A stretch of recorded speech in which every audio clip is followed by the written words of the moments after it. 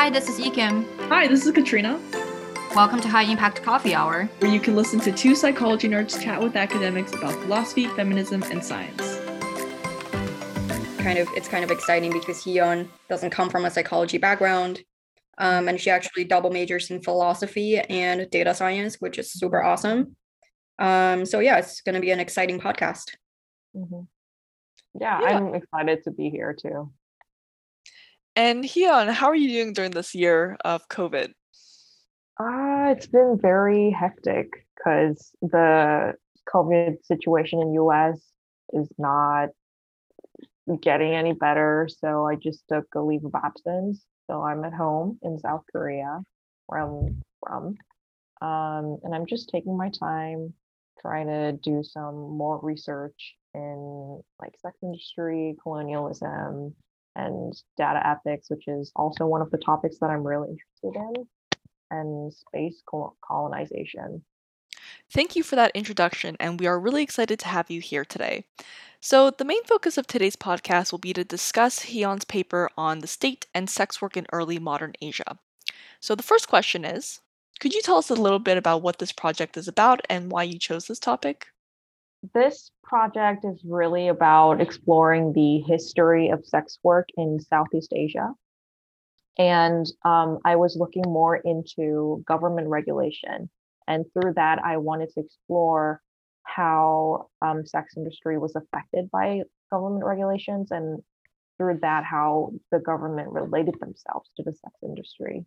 I eventually tried to make a point that the government was trying to actualize their state ideals and ideological social order through sex work and regulations on the industry. And I do that by focusing on two different societies. One is Thailand and the other is Vietnam. And I look specifically in the 20th century and the development of sex work and government regulations during that time. Is there a reason that you chose the 20th century as a focus? Yeah, the 20th century is a very dynamic time period for the entire globe, but especially for Southeast Asia because it is the period of modernization, but also a great confusion because there were two consecutive wars, World War I and World War II, which are Right. followed by ideological Cold War, and that happened in Vietnam. So it was a very crazy, a lot of things going on time period for Southeast Asia. And why do you think the discourse on sex work in Southeast Asia has mostly focused on the influences of colonialism and the Vietnam War? I believe the huge focus on the influences of colonialism, the Vietnam War, in discussing the sex industry stems from the history of sex industry in the region. Colonialism was the origin, and the Vietnam War was more of an impetus. So it is pretty common to find a big sex work business in international port cities like Ho Chi Minh City in Vietnam. And Vietnam War or any kinds of military actions are in one way or the other related to the rise of sex industry in a certain region. What do you think are some of the similarities and differences you've observed in the sex work industry between Vietnam versus Thailand? I'd say the biggest similarity is how much they grew over time and how big it is now. Like sex industry and sex work play significant roles in the modern economy of Vietnam and Thailand. Like sex tourism in Asia is a huge thing still. I guess the differences are the regulations on the sex industry because the regulations fluctuated in Vietnam over time, especially during 20th century, but it never fluctuated in Thailand. The government rarely resisted against the idea of sex work in Thailand. And I wanted to bring up, so you mentioned that according to sources, it was common for men to have their first sexual encounter with a sex worker. Could you speculate on why that is? I can only speculate, but I think according to the sources, they kind of saw sex workers as like teachers of sex. So they're experienced, they can lead men, they can teach stuff. So if you are gonna have the first experience, you want to have it with a sex worker, not any other woman with no experience. Oh, okay. So they wanted to be the ones that were more experienced in that case. Yeah. Mm, Maybe they wanted to learn and use it on some other woman. I don't know. right. Do you think that's more of a stigmatization of sex workers? Because it kind of sounds like in one way they're trying to like it's sort of weird to me that they would perceive sex workers to be these kind of like experienced teachers in a way. Um, yeah, that's very strange to me. It's like stigmatization, but it's like a novel way to stigmatize sex workers. Yeah, I think you put it in a right way. It's a very Yeah. weird but novel way to stigmatize women, especially sex workers. But Yeah, it's like you have a double take sort of. It's like, oh, yeah. that's so bad, but I guess it's a new way. Mhm. Yeah. I don't know. Maybe they just count the frequency of sex or sexual intercourse as Mm. experience and the ability to teach things to men. And I guess like you can still say that it's still deeply stigmatized because I guess they would perceive sex workers to be sort of like people that you can have sex with as a first experience, but never people that you would actually date, right? No.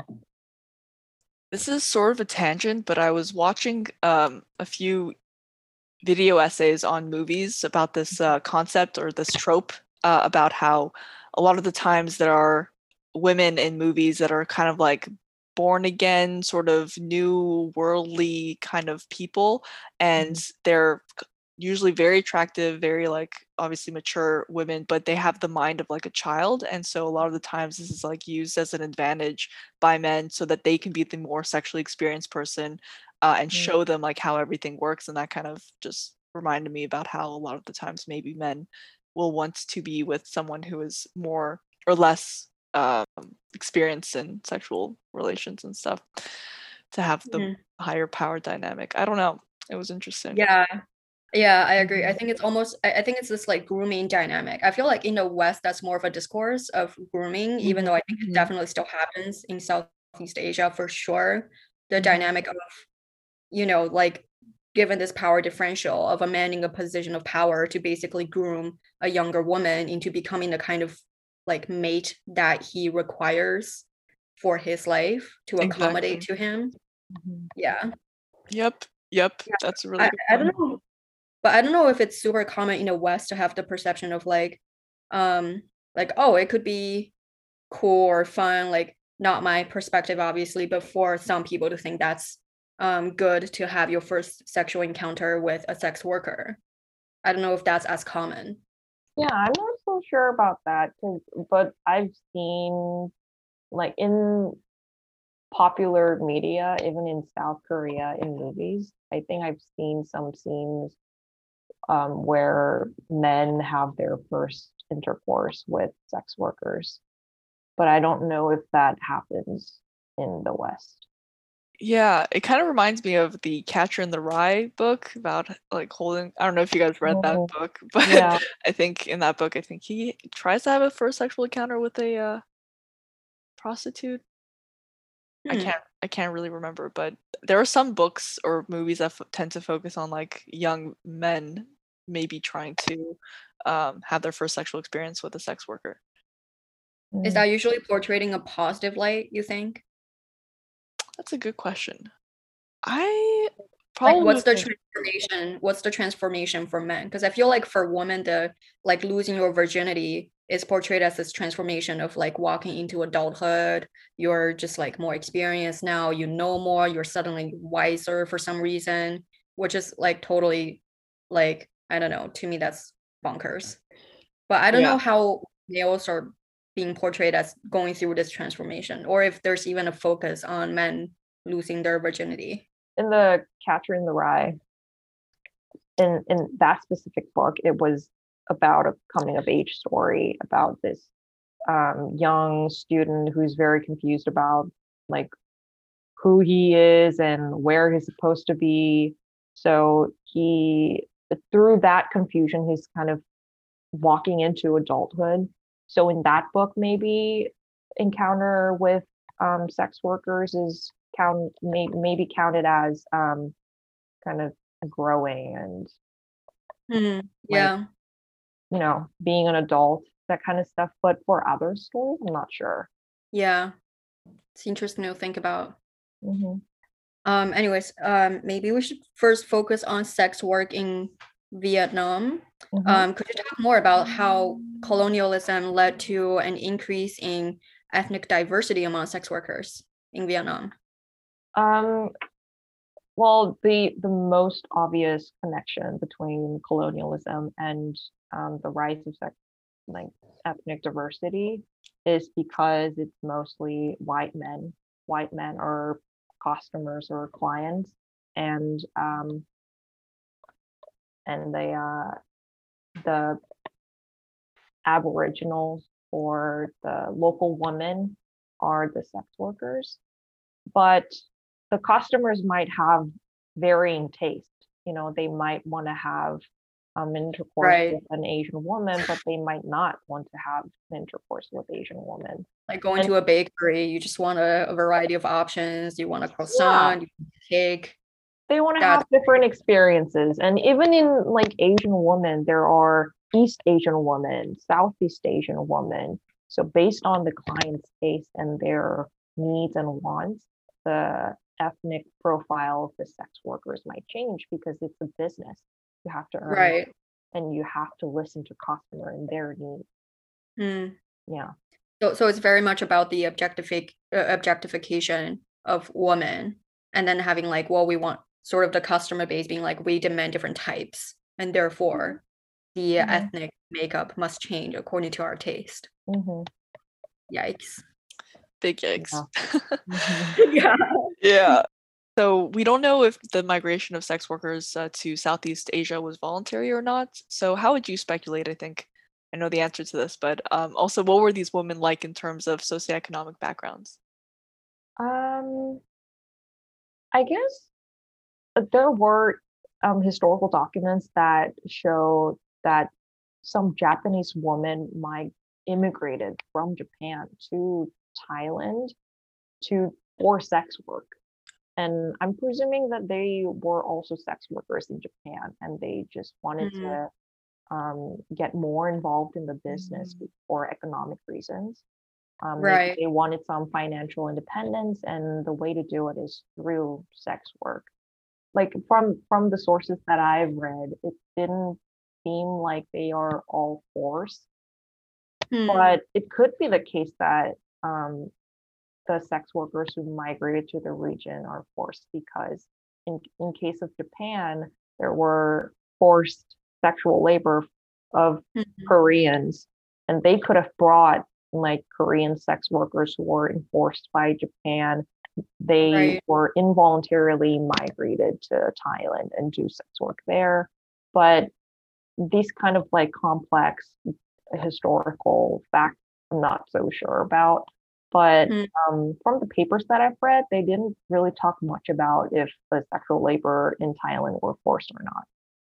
Yeah, I think it also depends on how we perceive what is voluntary, or like Yeah. I don't feel like agency is a binary variable. It's not like you either have free will or not. I think it's always to what extent do you have that agency and to what extent can you actually exercise it.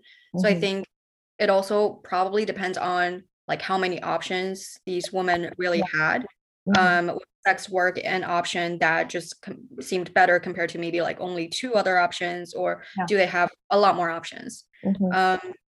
Yeah, but I think it's really interesting because I think it's almost just like for them it's a career move, right? If they Mhm. were sex workers in Japan, they voluntarily moved to Vietnam because it's a better market, they might get paid more, then it's really just like any other career in that regard. Mhm. You make decisions based on how to, best maximize your value, Mhm. which I think is quite parallel to most modern jobs Mhm. as well. Yeah. Which I think is also something that we're seeing more in modern society is the changing perception towards sex work. Yeah. Yeah, for sure. Which I welcome that change. I personally think it's a good change to understand that sex workers do have agency, that they do have free will, that it is incredibly just totally okay for someone to make that choice for themselves. Mhm. If they do, and to not be judgmental about people's career choices. 100%. Yeah, exactly. But I'm guessing, the agency of woman and sex work and the relationship between those two are still debated a lot. And I'm pretty sure it was debatable even at the time if the women were actually, they had a free will to move and make a career move in sex industry. That question, I think, is not answered a lot of times, because even in, the Japan, Korea colonialization kind of historical debate, the agency of woman is still, being questioned, especially by Japanese historians and, right-wing people. They still Yeah. question that. Yeah, I think it's probably going to be a mixed bag. And I think today it's especially more mixed bag because I think for some sex workers, it's more involuntary than voluntary. And then for some, it's more voluntary than not. Yeah. It's highly dependent on individual circumstances, and it's very hard and perhaps not even possible to generalize sex workers and their circumstances overall, which is why I think it's not very rational to judge the sex work industry as a whole, because it's highly variable from case to case. Yeah, I agree. And you also mentioned that there were many Chinese male economic migrants at the time. And I'm quite interested in sort of this, the role of Chinese people in Southeast Asia. Do you think their presence in the region was mostly exploitative? For example, were they considered to be of higher social status? They received better income, etc.? I think the Chinese men who immigrated from China to Thailand were mostly laborers, so not really high on the social ladder, because most of them went to Thailand for economic reasons, especially to work in coal mines. I guess that was like the booming industry in Thailand in early 20th century. And right, because the huge influx of Chinese men to Thailand happened, the Chinese men, had a demand for Chinese sex workers. So to meet that demand, there was a supply of Chinese sex workers, and that also led to a lot more ethnic diversity in sex work industry in Thailand. And I'm assuming that is very much related to the huge Chinese Thai population in modern Thai today too.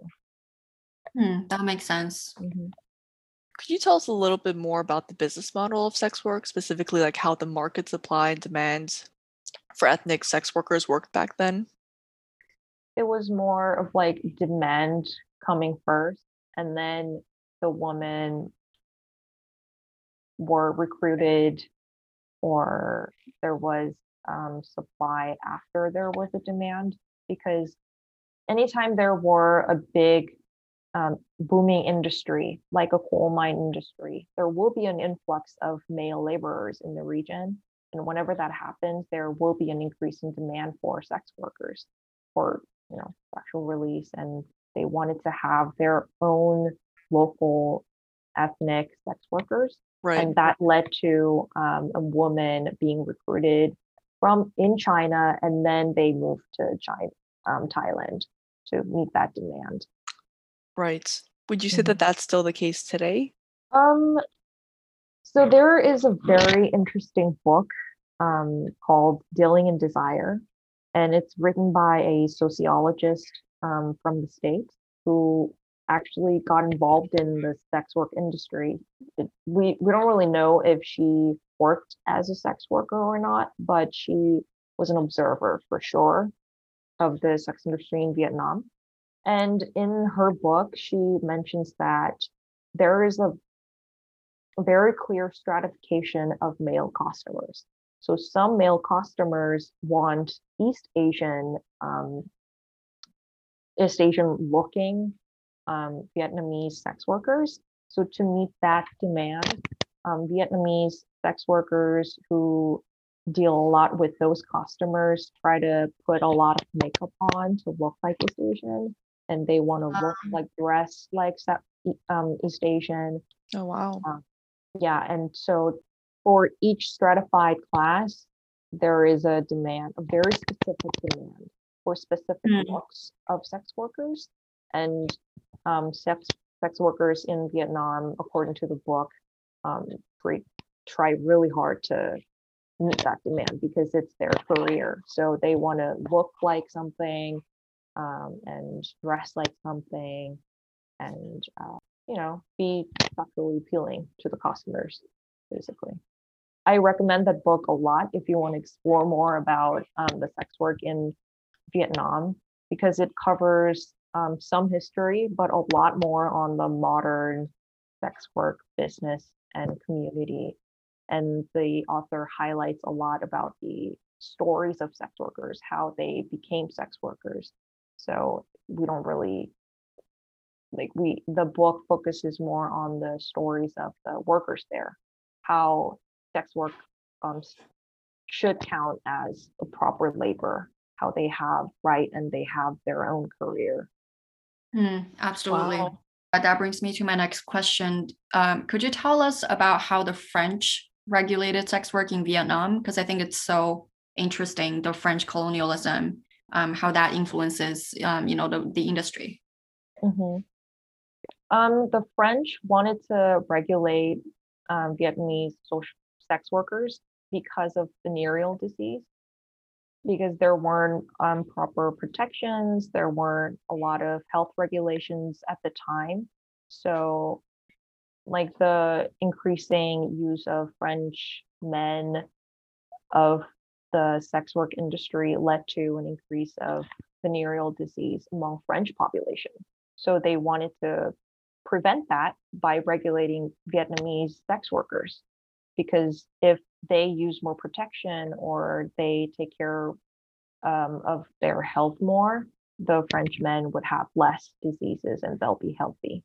So basically, they wanted to protect their own population, the Frenchmen, and the means of doing so is by regulating the sex work business at the time. And I think the common method was to make the brothels register to the French government so that they'll know and they can check if the sex workers are regularly checked or not, if they're using the right protection, and stuff like that. Like, I want to say that this is obviously for sex workers to be protected as well, and obviously I guess the French did not come from that motivation of wanting to protect the workers themselves. But it's kind of interesting because that reminds me so much of just almost like industrial farming. It's this literal objectification of women and treating them like almost livestock, or again just like bakery items that you can choose from. You want to keep them looking a certain way, and you want to sort of sanitize them almost, and then serving them up to the customer base in their best possible condition. But the criteria with which you judge whether they're up to standard is completely from the colonizer's point of view or from the male point of view. That's so interesting because that was not that long ago. It's kind of mind-blowing because it was a couple decades ago, which is insane. That's what makes this whole colonialism and sex work dynamic so interesting, because it's a combination of capitalism and public health regulations, and the colonized communities themselves had some sort of an ideal that they wanted to achieve, and sex work played a very interesting role in that, like this example shows. So just this entire history of sex work is it implies a lot, and it resonates till today because the colonized history still affects the entire region. Absolutely. How did sex work change under the Communist Party at the end of the Vietnam War? So at the end of Vietnam War, the Communist Party was winning it, which means Right. the country was um, governed based on a communist agenda. The communist agenda is that everyone is equal, including women. Men and women are also equal. So, and they had this list of social evil, and prostitution is one of them. So one of their agendas was to abolish it, banning prostitution. And internally, that was their kind of their internal job. They had to remove prostitution by banning it. But externally, they claimed that there was no prostitution during the time when the Communist Party had a complete rule over the entire Vietnam. The country claimed that there was no prostitution because, it's a communist nation. So there was none. Wow. Which I highly doubted, but that's the kind of ideal that they wanted to show, that there was no social evil. And that's the Right. idealistic version of the country that they envisioned for a long time based on communist, rules. It's very strange to perceive sex work to be a social evil. And yet it seems almost kind of cross-cultural to an extent. And that's so absolutely weird. I mean, it's like a part of our biology. Like throughout evolution, we've always had sexual relations. That's how we reproduce. That's something that we've always done. It's strange. It's almost like, what about pooping? Do we think of pooping as a social evil too? Because we also do that. Everyone does it. Not that everyone has sex, because obviously sexuality is real. But I'm just saying that it's something that like a significant amount of the population has done throughout history, throughout evolution, right? So it's strange. I guess they weren't like blatantly banning sex itself. They just wanted to deny that there was an industry where women are meeting male customers, and the male customers are paying for sex. They just didn't want to have that in their communist regime. Why do you think that's so like almost to be considered morally abhorrent in a way by the government? That's an interesting question. Maybe it has to do something with the power dynamic. They know that having sex work and having women work for men because they pay them is kind of is against their ideal social order, because men and women are equal. Maybe it's also because it goes against the marriage model or this way of social organization where you want strictly a man and a woman producing children to support the social structure. Maybe it just deviates from that norm so much. But even then, it's quite strange, because I doubt a government official sits in his office and thinks to himself, well, you know what, I would like to see a man and woman get married. And the more, like, the bigger the sex work industry is, the fewer marriages there are. I don't really know, but it's quite strange. I'm very curious as to what their rationale is. Like, what is so unpalatable, about sex work? I think in one of the sources that I've read, the author wrote something about the connection between sex work industry and other crimes. So when there are a lot of like prostitution or booming sex work in a certain region, that is related to more violence or more organized crime, more drugs. So they maybe they just see everything as like one social evil. So they wanted everything gone. And in that effort, they wanted not to have sex work industry too.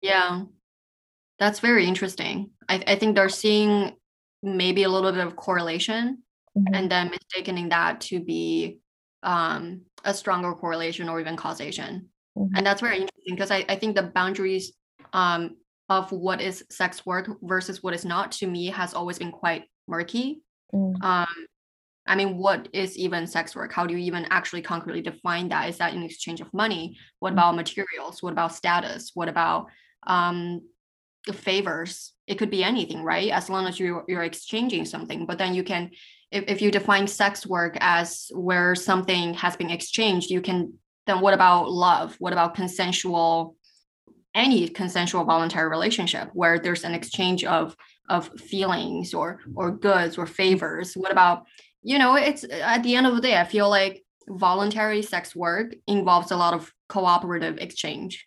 And no matter what the content of that exchange is, I just feel like it's strange to judge that based on the content of exchange. Because to me, there's no real logic behind it. And maybe somebody else can tell me what their logic is if they disagree. But yeah, I think it'll be interesting to see like what people's boundaries are when it comes to sex work.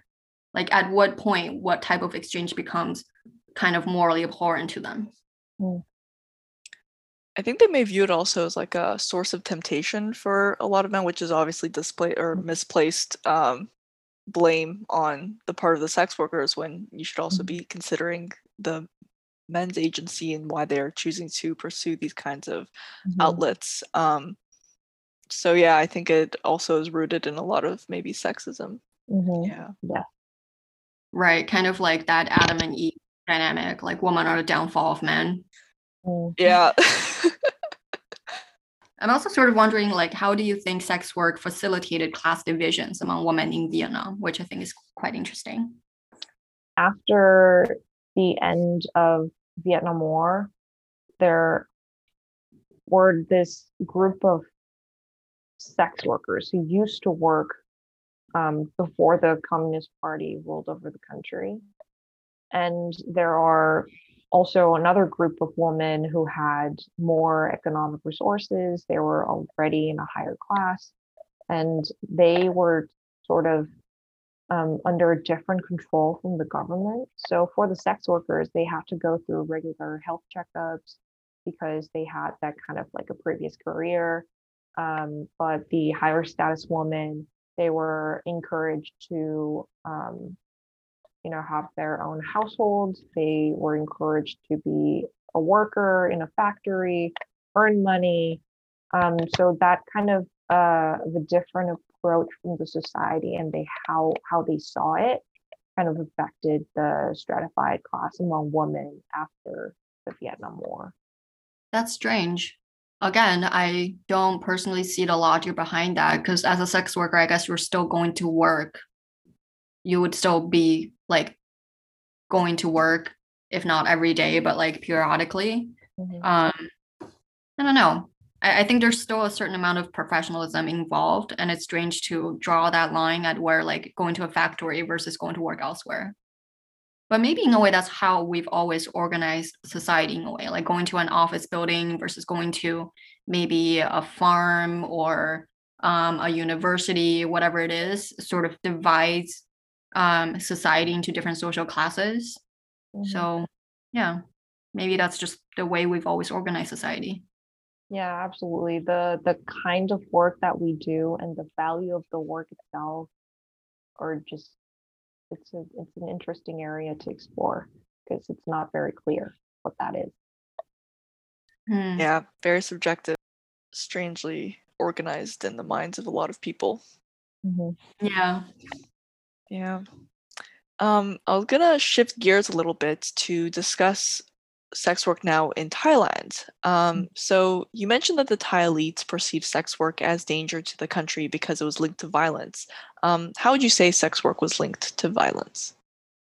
From the sources that I read, sex work is linked to violence because the brothels were run by organized crime units, in the words of the modern way to put it. And sex workers were exposed to violence from male customers. And a lot of the time, sex work is just the entire industry is related to drugs and alcohol. which makes people vulnerable and violent at the same time.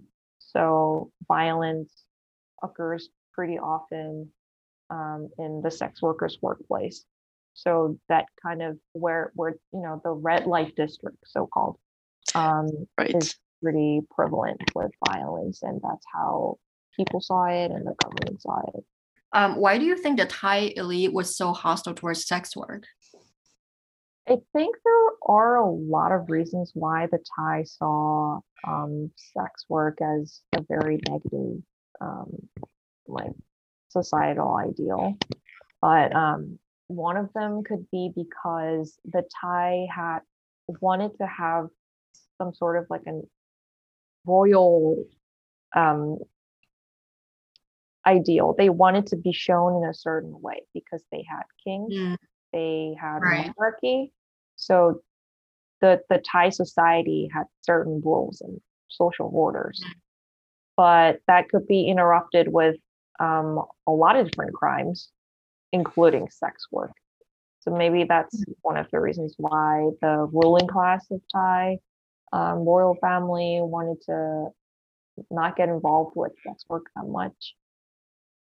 That's so interesting because if I'm remembering this correctly, and maybe I could be wrong, but I think there were a lot of Tang poetry and also artworks that sort of portray the element of sex work as something that was like a sign of prosperity in the society.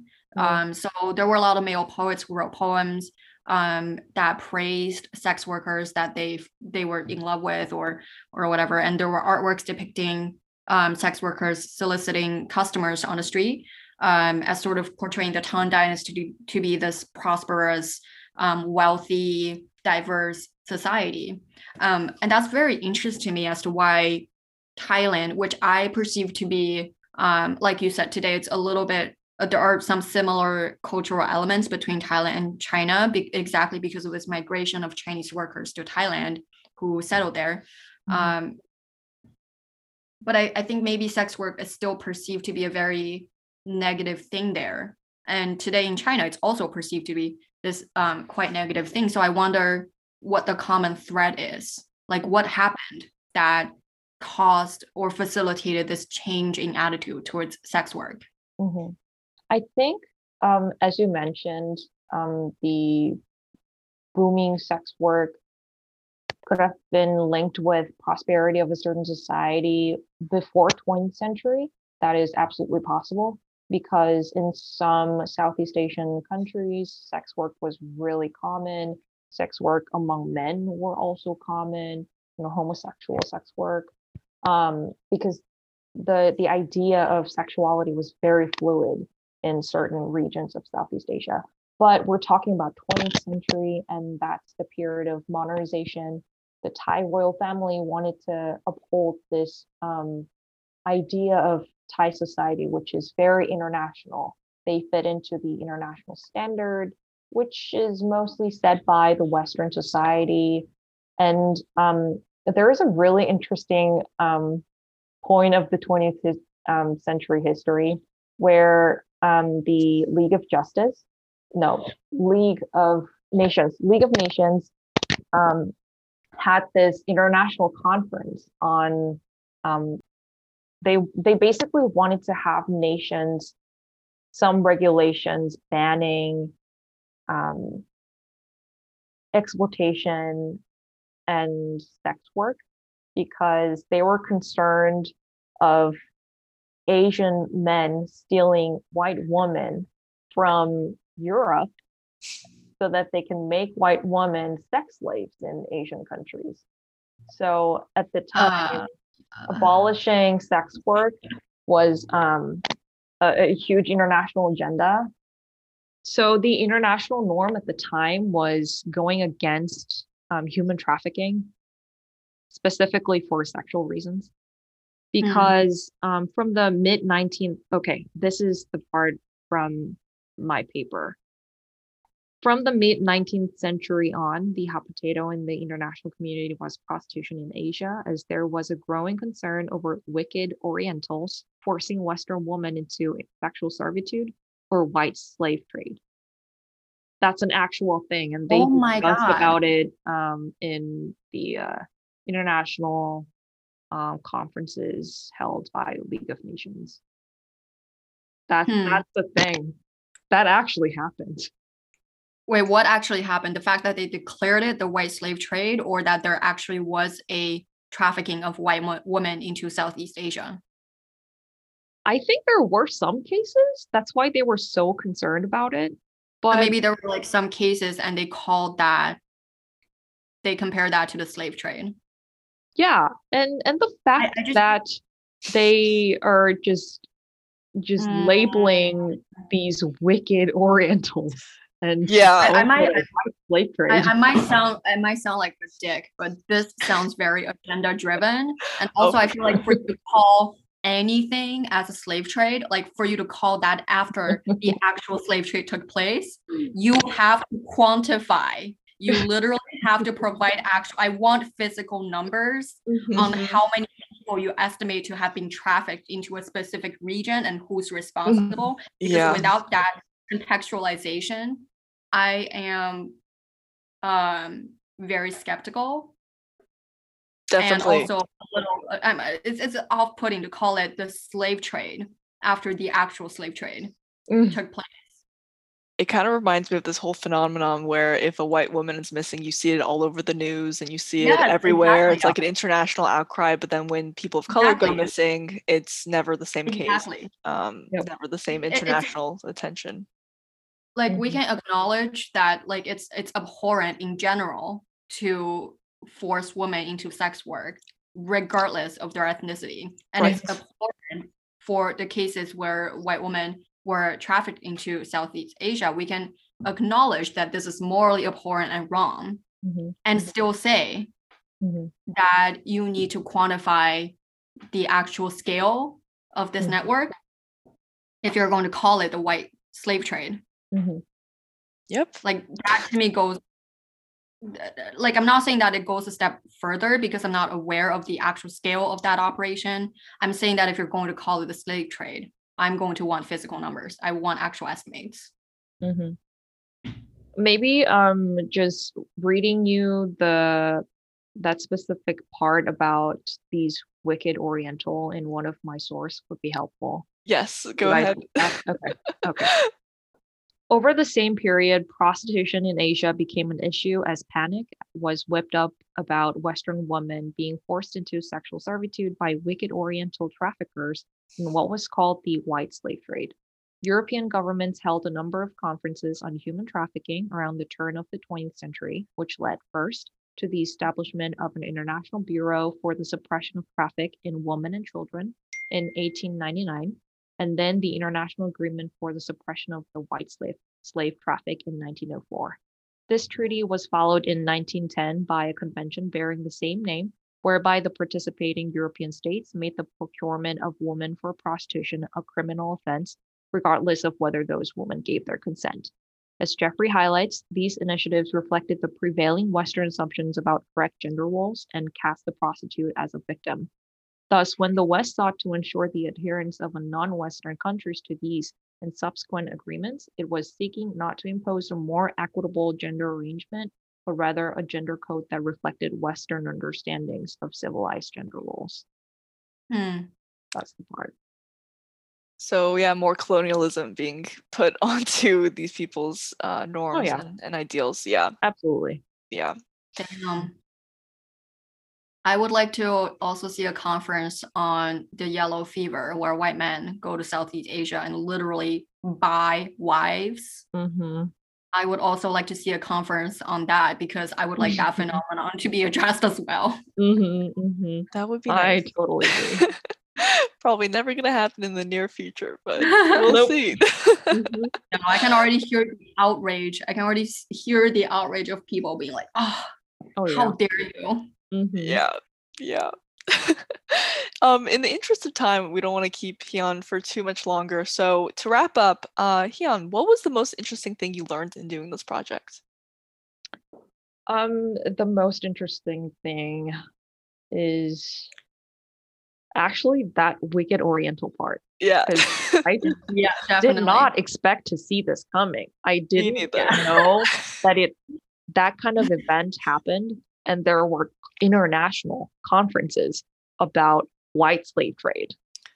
Like, Yeah. what even is that? I really hope that we're not just actually providing materials or ammunition for white supremacists right now who may or may not happen to be listening to our podcast to get some intel. Yeah. Just if anyone's listening to this podcast, please do your own research and look more into it and think more independently. We're not trying to bias you in one direction or another, or if you feel like we are, still do your own research. Mhm. Like when Yeah. I read that part of the book, my first thought was, why is no one talking about this? Like, this is so interesting. Why slave trade? Like, I've never heard of it. I've heard a lot about slave trades, but it was mostly just, European men buying slaves or just Yeah. trafficking people from Africa and South America. But that was about it, not about why white slaves, and especially to Yeah. wicked Oriental men just stealing women from Europe to make them sex slaves. It's just It's the optics. It's the Yeah. optics of calling anything really a slave trade. The optics of that is like you gotta know what you're talking about if you want to call anything the slave trade. Yeah. Yeah. Mhm. So what future directions would you want to see the discourse on sex work take? I would like to see more research done on this kind of colonialism, but also the independent Vietnam and Thai government and their roles in the booming sex industry, because those are less highlighted. People are more interested in the colonizers' perspective on their impact of the booming sex industry. But from my research, I noticed that each individual government also played a huge role in as a host of those Absolutely. sex work industry, but they 100%. don't really acknowledge that, for understandable reasons from their perspective, of course. But that should, I believe, be more highlighted and should be explored more. Absolutely.